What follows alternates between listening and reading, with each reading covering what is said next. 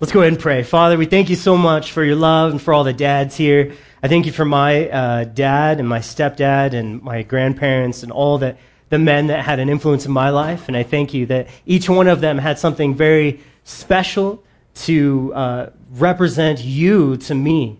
They taught me something about your character, and I thank you for those, Lord. And we just pray, Lord, that right now you would help us to look to you in faith, and Lord, to be forever changed by the power of your word, your spirit, using your word in our hearts. In your name, Jesus, we pray. Amen. Last week, we've been going through the book of Philippians verse by verse. We did the first 2 verses of chapter 2 last week. And we studied how thinking about grace, or what the things that God gives you, will bring unity or will bring a bond to the body, would really affect us. And after we dried our tears after looking at the life of Jesus and all that he gives us through all the different eras and ages of his life before time, and then all the appearances in the Old Testament, his life on the earth, his death, his resurrection, what he's doing in heaven now as our high priest and interceder, and then his coming back. We looked at all of those different eras of his life. And as we looked at those, we were very affected as we meditated on what Jesus did. And meditation is, when I say meditation, I do not mean what Eastern thought or Eastern meditation is. What they consider meditation is by emptying your mind. They do the Om. You guys have seen that, right? They empty their mind of all thoughts. That's really dumb. Please don't do that. And they try to get your kids to do it in school. Please teach your kids to not do that. Emptying your mind is the definition of being dumb, right? Is there any? What biblical meditation is filling our mind with Jesus. Filling, not emptying. So, as we meditated, as we filled our mind with Jesus last week, we allowed our souls to drink deeply of his love and comfort and consolation, mercy and fellowship. All those were the 5 things that we looked at last week. And as we kind of move on now, we're gonna look at how to think with a low mind this week. Each of our sermons through the book of Philippians is tied how to think something, because Philippians is all about thinking. And so today we're looking at how to think with a low mind. Probably part 1. We'll see. Maybe part 2 next week. You have to come back and see.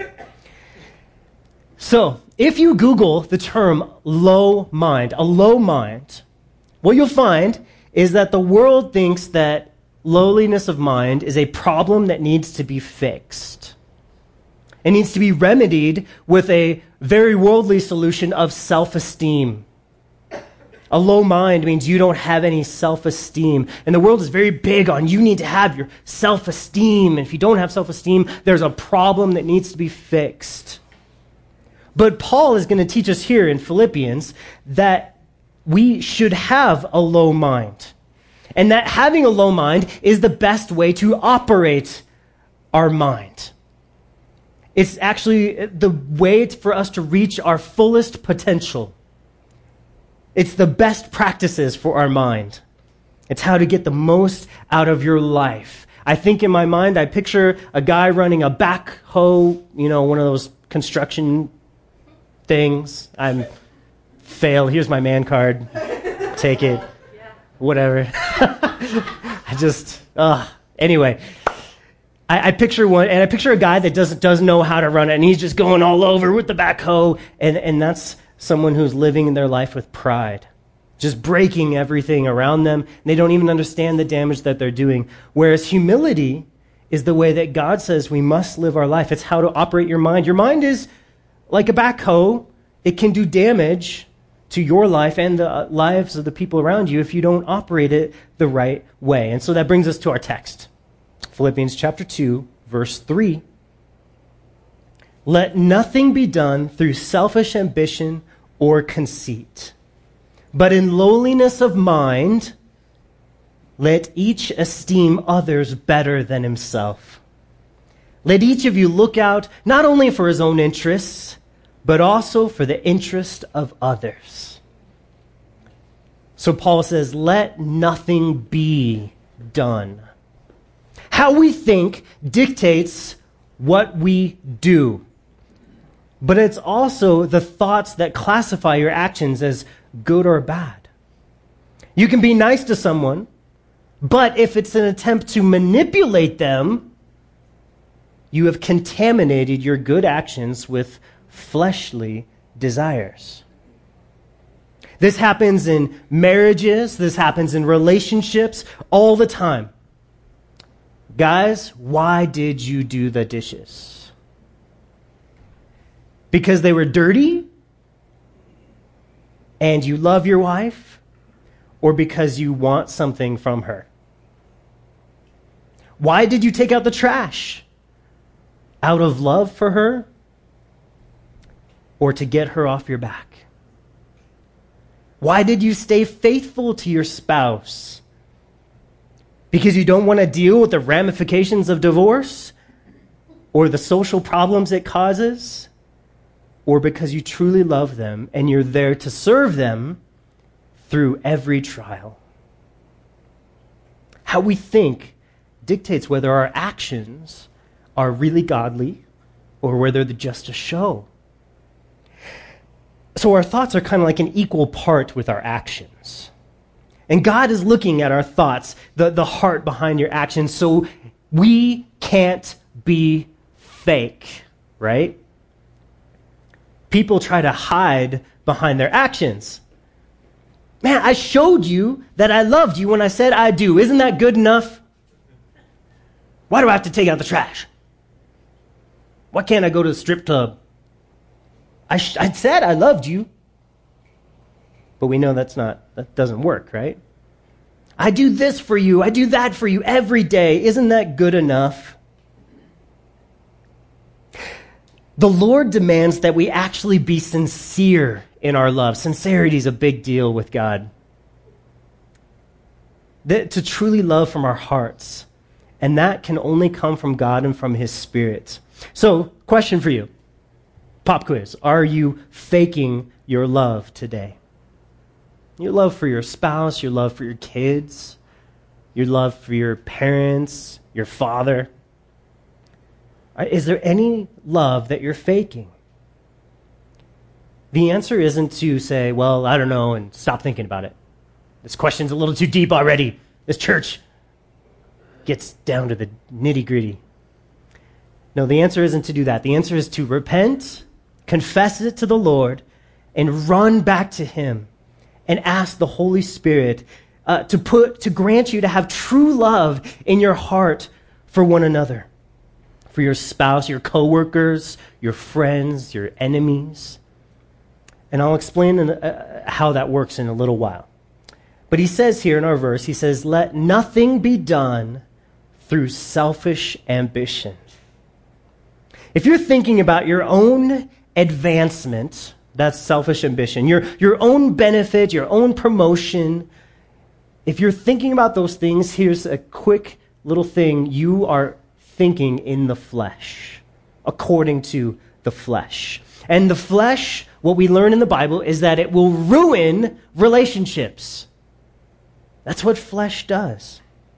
It will never be satisfied. If you're thinking about how safe your relationship is, it's going to ruin your relationship. We have to take risks to love people. Always wanting to be safe is a mark of the flesh. The Spirit says, I'm going to love you even if it hurts me. I'm willing to take the risk to step out and love you, even though it might hurt me down the line. The flesh says, no, I'm only going to love people who I know are not going to hurt me. Who's that? Nobody. Nobody is never going to hurt you. So he says here, let nothing be done through selfish ambitions. Are you doing what you do from a deep internal desire to see your kingdom grow or God's kingdom grow? because they are not the same, and we can't serve both of these kingdoms at the same time. He says, let nothing be done also through conceit. What is conceit? Conceit is thinking too highly of oneself, right? Having an excessive self-interest or self-preoccupation. Could also be translated empty glory. Pause on that for a second. Conceit could also be translated in the New Testament as empty glory. Glory in the Bible, I'm going to define that for you too. We're going to nerd out on this a minute. This is exciting. Glory is defined as weight or substance. Right? Right there. What I like to say is glory is the difference between steak and cotton candy. Right? Steak just has a substance. It has something to it. You can bite into it, chew it, feel it in your stomach, in your gut. Give me a man growl.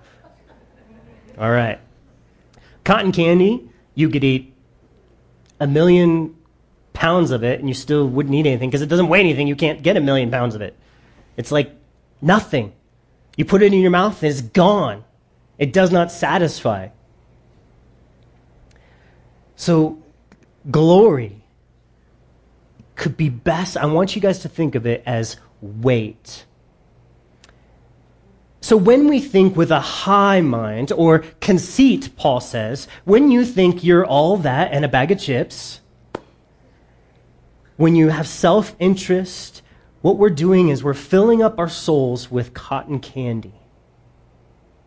There's just nothing there. And we call those people shallow, flighty, weightless. Those are not people that we like to hang out with, because you're like, oh, they might be fun for a couple minutes, but if you try to talk to them about anything of substance, they're like, have an empty look in their mind, in their eyes, because they're filled with cotton candy inside. But he says, Paul gives us instruction. He says, but in lowliness of mind, let each esteem others better than himself. So lowliness of mind is humility. In our actions with people, we are to esteem them better than ourselves. This doesn't mean that you actually think they are better. It means you treat them as if they're more important. Because in your heart, they are. But how do we get that heart? That's the question that we're stuck with. How do we get that heart? How do we get this humility? How do we get a low mind, as Paul says here? How do I stop being fake and thinking about myself all the time and start really becoming lovely? Well, I'm so glad you asked. I would like to explore that. I want you to center your thoughts on the word low. 3 letters. Picture it in your mind. Low. If we had a theme song for this day, it would be Low Rider. You guys can play that, right? Dun, dun, dun, dun, dun, dun, dun, dun, dun, dun, dun, dun. By the way, music was out of control. Awesome. So just thank you guys so much. I felt like I didn't even know how to play guitar. You took me places I did not know it could be gone. Thank you. So this idea of being a low rider or having a low mind is going to be the key to our understanding of how to correctly operate our minds, how to think and act in a way that honors God. So low is our key. Get lower. Humility prepares the soul to live on trust. I'm going to say that again. Humility prepares our souls to live on trust. Sometimes you go on a diet and you have to train your body to live off of different foods. And at first your body rebels and says, this is disgusting. I do not want to eat salads all the time, right? I want something good. Well, the same with our souls. Our souls need to be taught how to live on trust alone. The opposite of that is living by self-sufficiency. Oh, I got this. God, I don't need you. Whereas dependency and faith are what God tells us we must live by. We have to feed our souls on this. So to think this way of humility is like training your body to live on a different kind of food. Your flesh might rebel against some of these ideas that we're going to talk about. In fact, your flesh will. I can guarantee you that right now. As we talk, your flesh is going to be like, I don't like this Bible study. I hate Pastor Sean. He's wearing shorts. He's dumb.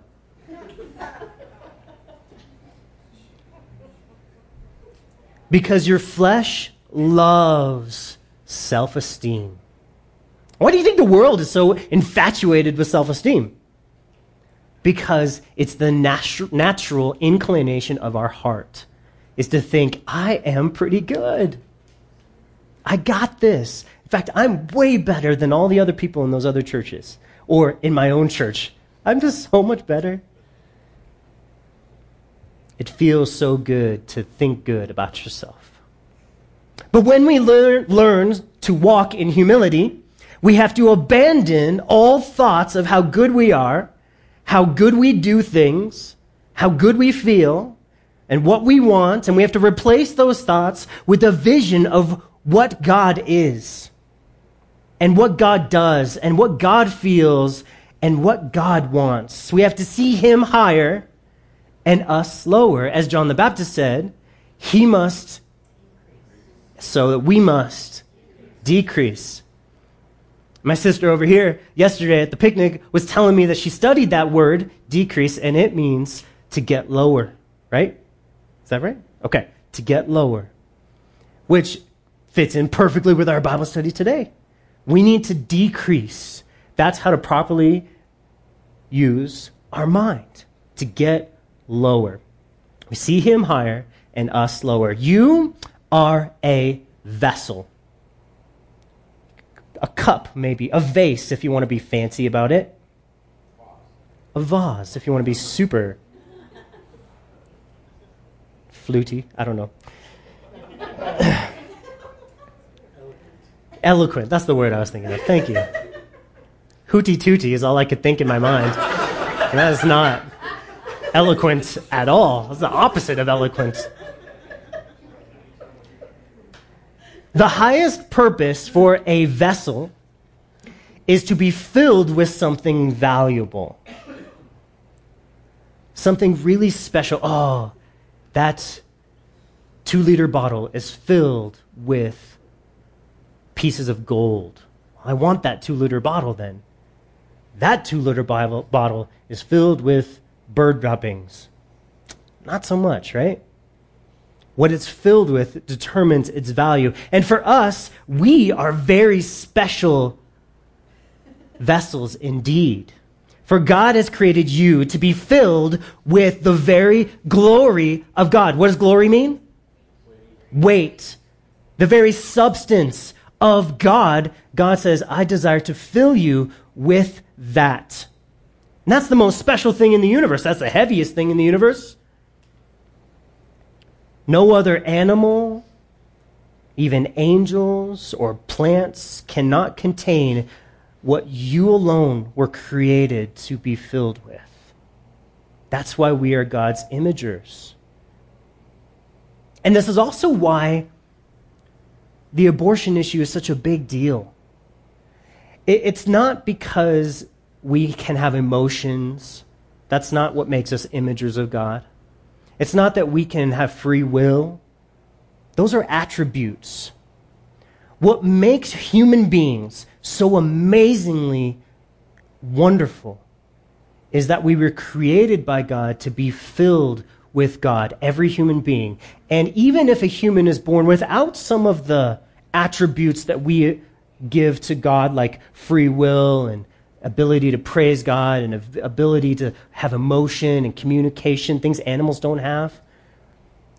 Even if a human being is born with a deficiency in one of those, it does not diminish that they're still made in God's image. They're made as an imager of God. They're made with a value attached to them, that they are a vessel that He desires to fill. And that is what makes every human being of priceless value. Like a vase in a shop that's worth billions of dollars. is each human being in God's sight. That's what I learned this week that most blew my mind. But we have a problem. We fill ourselves up with junk. Sin. Things that are contrary to God and things that promote self and selfishness. Humility is simply emptying out our vessel so completely that God can fill us up with his glory and his presence. The more that we empty ourselves of ourselves, our cotton candy, the fuller and quicker God is able to fill us up with the only things that really matter. His Spirit, his glory. A verse we're going to look at real quick is 2 Corinthians chapter 4, verse 7.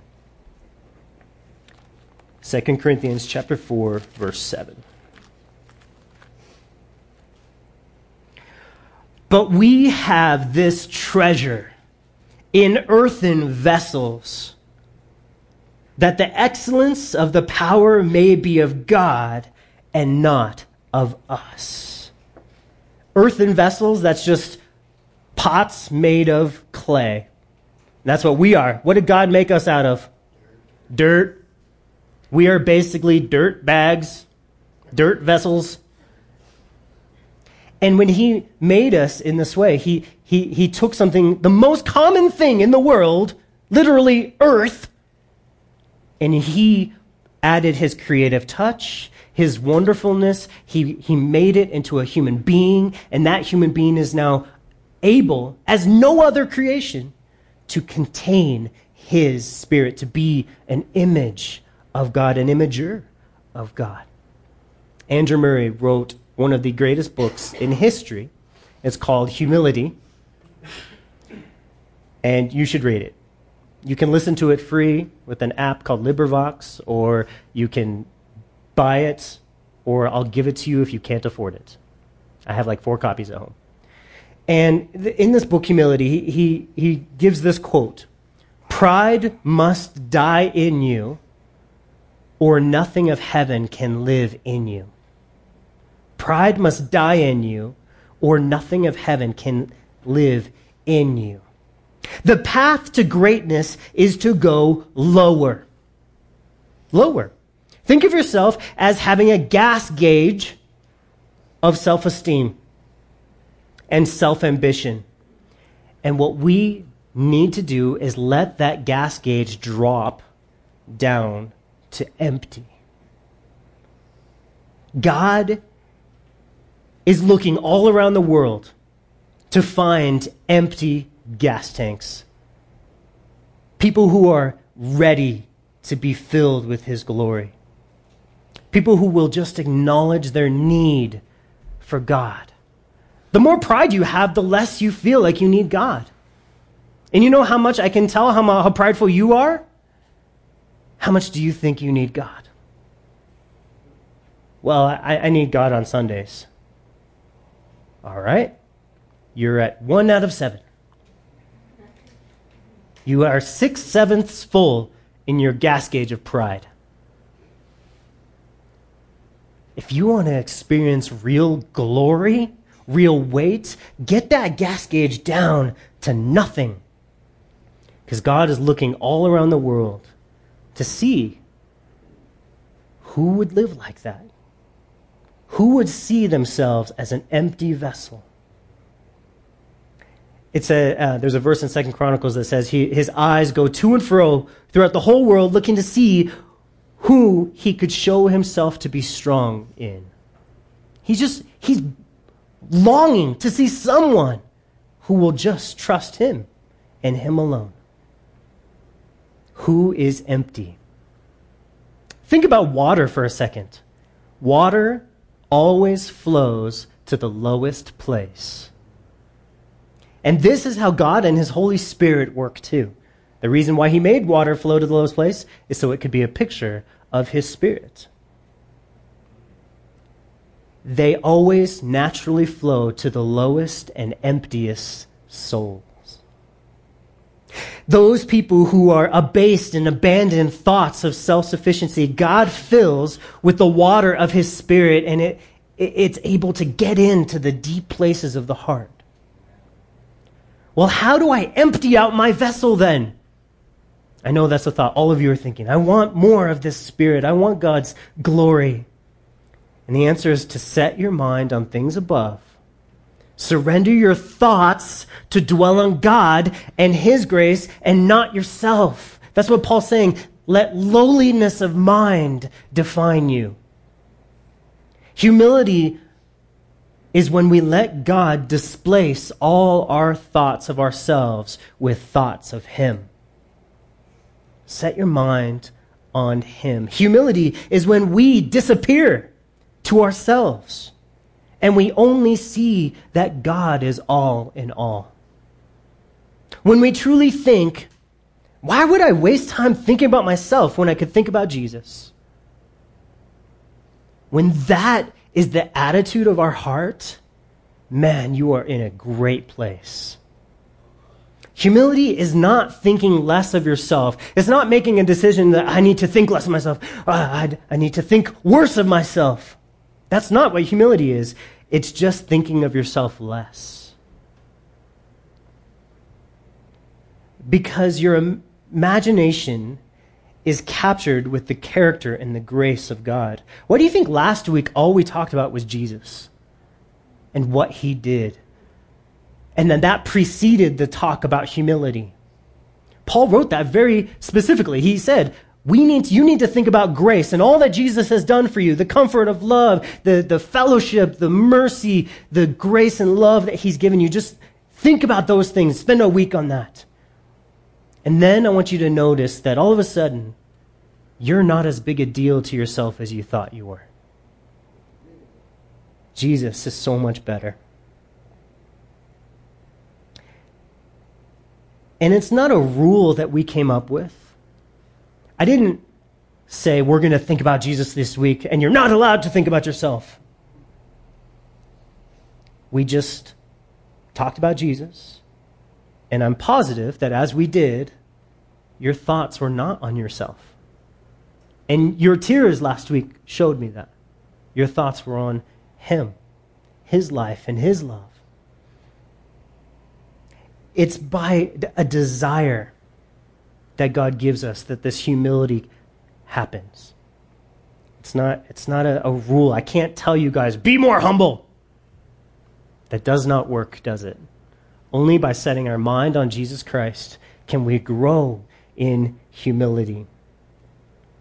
Pride is the enemy of faith. Pride says, I got this. I don't need you. I don't need your promises. I don't need your grace, and I don't need your word. You don't own me. That's an inside joke with my wife.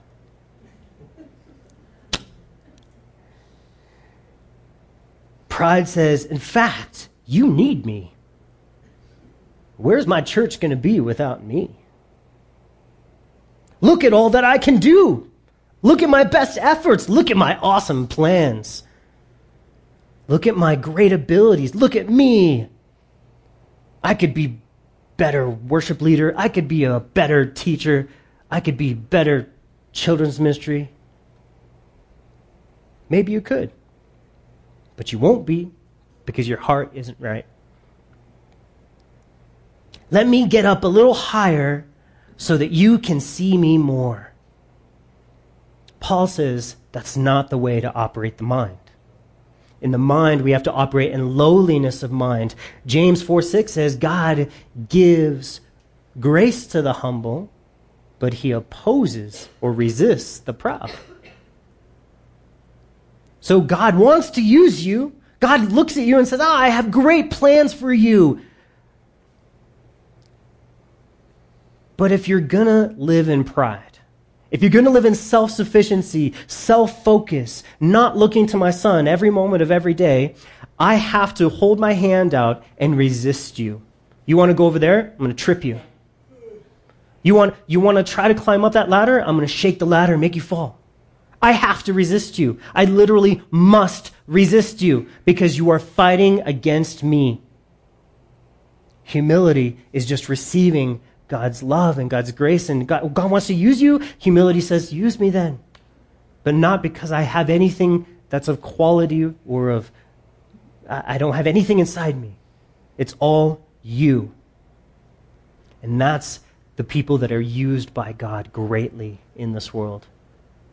Maybe not the people who have big churches, because you can build a big church with lots of lights and pyrotechnics. I could have 500 people next week right here in this room. I just say, we're going to cut Spencer in half. All of you can watch. We're going to burn him after that. There would be so many people here to see that. You've made a lot of enemies. Just kidding. That's not happening, by the way. Well, or maybe it is. Bring your friends and find out. Just kidding. I want to be used by God the way He wants to use me. And I don't know what that is. But I know that right here, right now, that's me with you guys. These are the people that God wants me to love and to share the Word of God with. This is a 2 Andrew Murray quote sermon. So here's quote number 2 from Andrew Murray. Dose.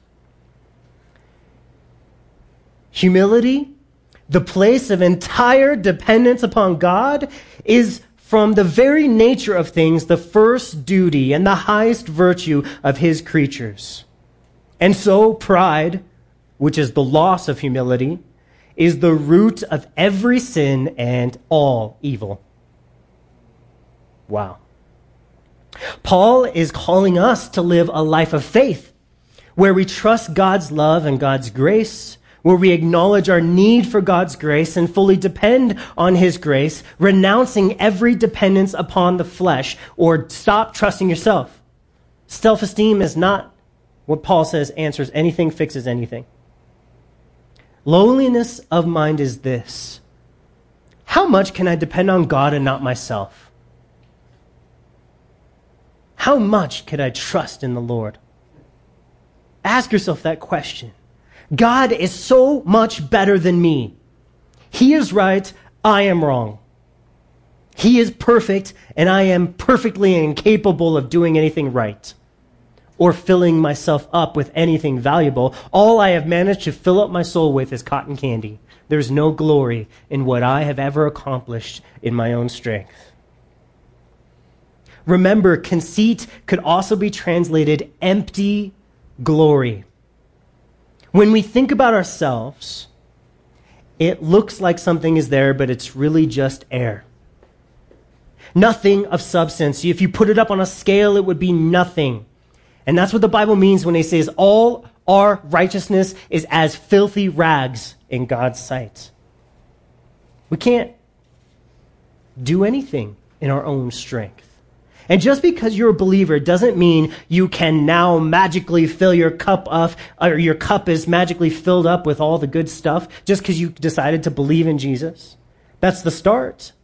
But we are commanded to grow in grace. We need to constantly be being filled with the Spirit of God's grace, or growing in humility, you could say.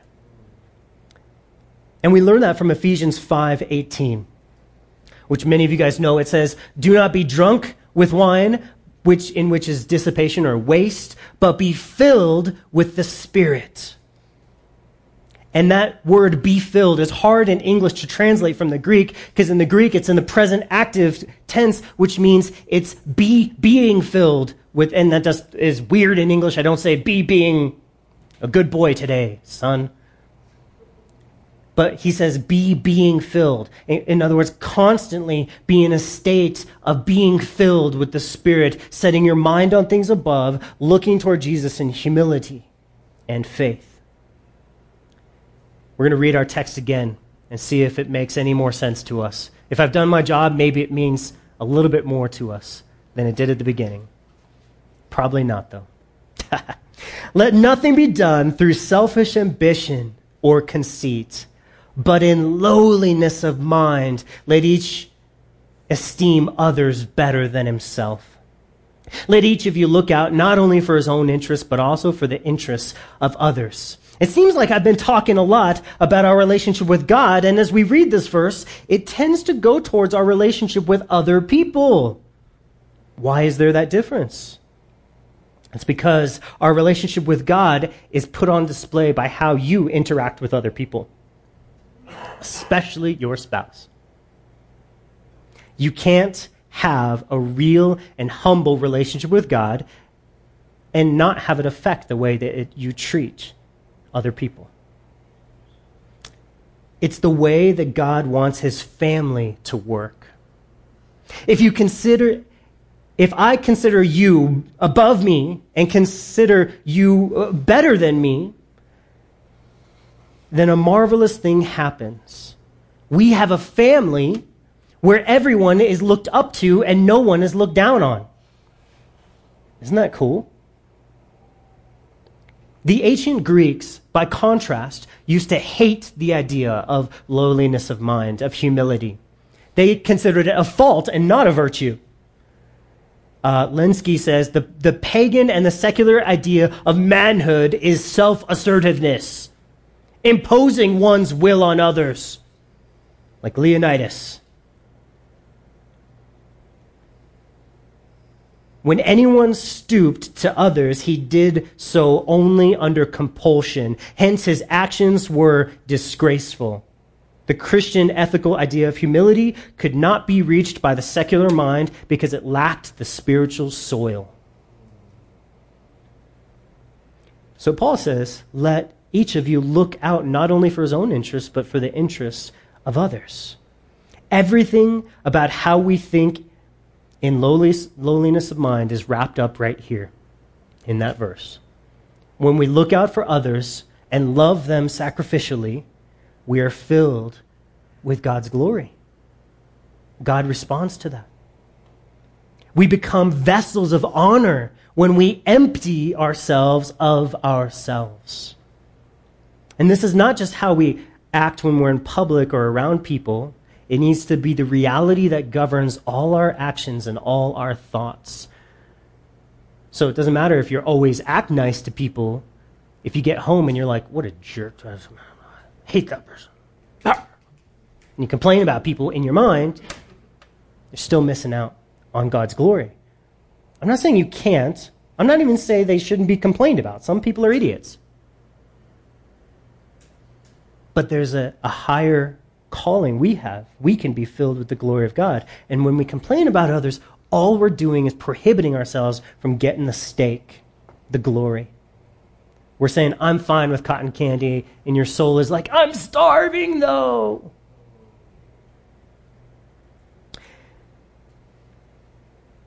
When we're alone and we think envious or lustful thoughts about people, we're empty of glory. We're filling ourselves up with these thoughts and these attitudes that are not Christ-like, and it just pushes the glory out.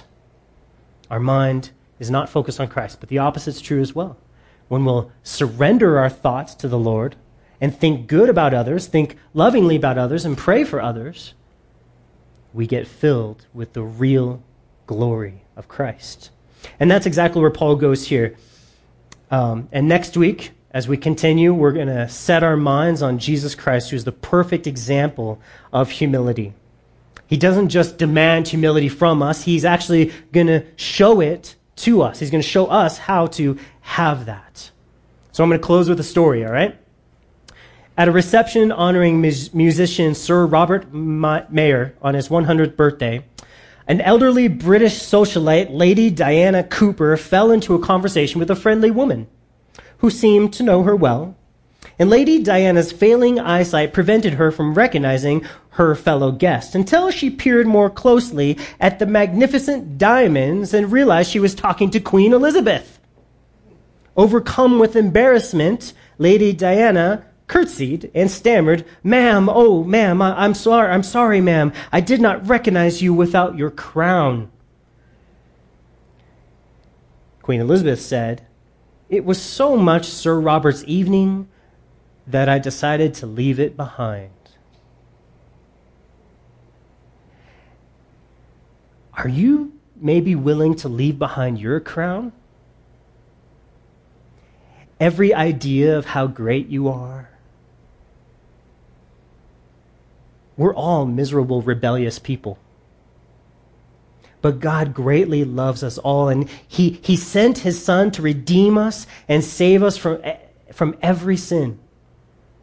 He deserves all the glory and not us. In fact, how about this? How about we take those crowns and we cast them at His feet?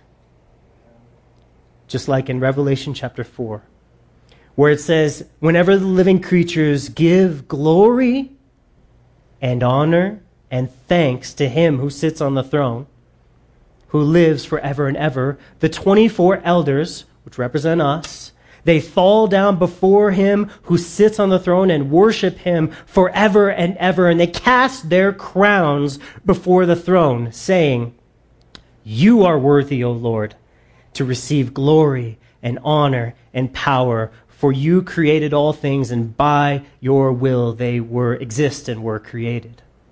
So there we see a perfect picture of humility. The heart that's created by focusing on Jesus, by looking at Jesus. You look at all that He's done, and all of a sudden, your life doesn't matter that much. You're just happy to know Him and cast your crowns at His feet. Do you have thoughts that you could change your life if you just tried harder? Cast that crown to Jesus and worship Him instead. Do you have thoughts that you could change someone else? Oh, my wife, she needs a thing or two. My husband, I could change him. Let me nag him to death. Cast that crown to Jesus and worship Him instead. Do you have thoughts that you need a degree? Something for people to see how good you are? How smart you are? Cast that crown to Jesus and worship Him instead. Do you have thoughts that you need to be married? Or you'd like to be single? Cast those thoughts, or cast that crown to Jesus and worship Him instead. Do you have thoughts that you need to earn respect from someone? Or that somehow meekness would make you less in the eyes of other people? Cast that crown to Jesus and worship Him instead. Do you have thoughts that following Jesus is hard because He demands so many things? Cast that crown to Jesus and just worship Him instead. Do you have thoughts that the effectiveness of your prayers depends somehow on how holy you've been living? Cast that crown to Jesus and worship Him instead. Do you have thoughts that how could you follow Jesus? Or you're trying to decide how you can follow Jesus and serve yourself at the same time? Cast that crown to Jesus and worship Him instead. Do you have thoughts that you can follow Jesus and expect to live a comfortable life? The American dream? Have plenty of money and food? Cast that crown to Jesus and worship Him instead. Do you have thoughts that you're doing better at keeping the law than someone else? Cast that crown to Jesus and worship Him instead. Do you have thoughts that people are just difficult and mean, and you have a right to be bitter and angry? Cast that crown to Jesus and worship Him instead. Do you notice a trend? No, Kurt. Can't help you then.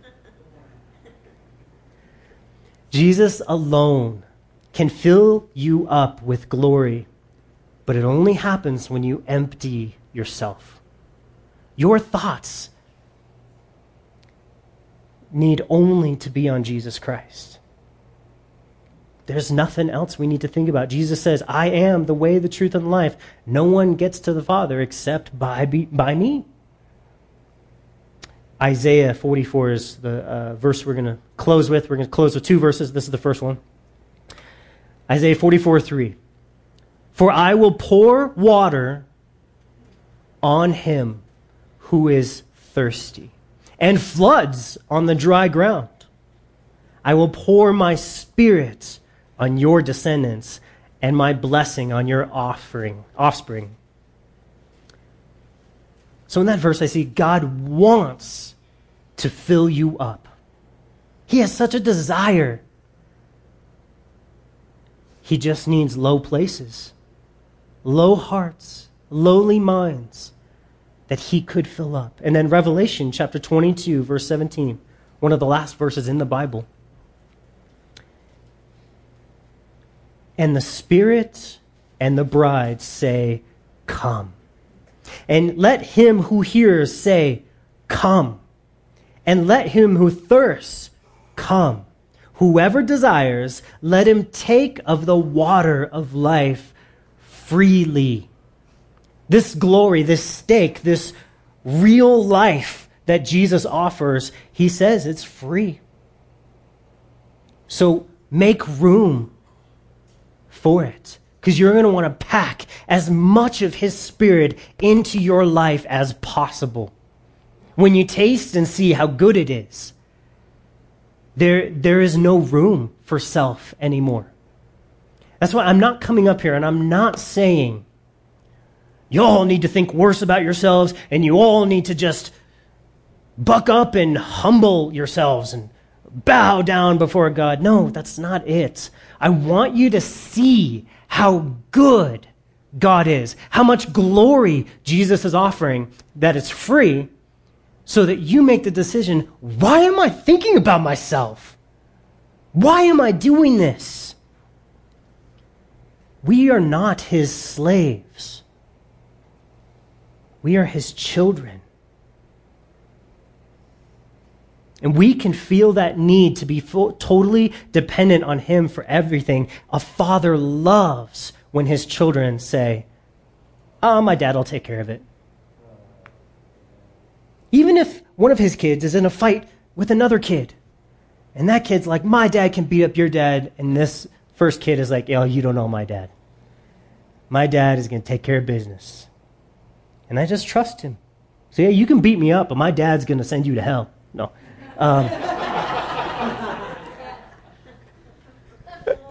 There's like a lot of truth in that, but I'm just going to kind of leave that right there. All right. Well, that's our Bible study for today. So would you guys all stand with me?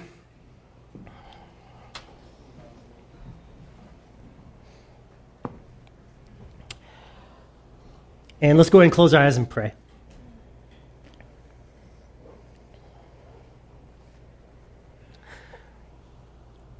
Father, when we set our mind on things above, when we set our mind, Jesus, on what you've done, there's so much freedom there. And Lord, when I'm thinking about my life and my worries and my concerns and my safety and all the things that can so easily consume my mind, I'd become in bondage to those things. And Lord, it is for freedom that you have made us free. You set us free. You say when we keep our mind, our eyes lifted to you, our hands worshiping you, our souls trusting you, Lord, that's the source of life. That's how we come in and drink of the waters deeply that are so free. Lord, I love to empty myself out before you. I love to cast all my crowns before you. I love to cast my cares and concerns at your feet. Because you're my Father. You care about me more than I'll ever know. You give me gifts all the time. You show your care for me in so many ways. Lord, I thank you truly. And Lord, I ask for your forgiveness for all that I do that's self-focused. I thank you for marriage and my wife that helps me to not be self-focused, even though that's hard because I'm so darn selfish. Lord, I thank you for the trials in my life. I thank you for the trials in all our lives, Lord, that do one thing, and that's help us to look to you, to know how much we need you. We thank you for those trials. And I pray that in those trials you would help us be faithful, that your life would be seen in us, your Holy Spirit would fill us. Lord, that we would act godly, we would act righteously, we would give no offense, Lord, but that we would honor you in everything. And Lord, we truly love you. We thank you, God, that we can study humility and not feel like we need to take a whip to our own back to force ourselves to be humble before you, but we can lift our eyes to the great love and joy you shower on us, and that produces true humility. A lowliness of mind that we can just smile and rejoice and laugh at how inconsequential we are and how wonderful you are. Lord, fill us with your glorious Spirit, we pray. In Jesus' name, amen.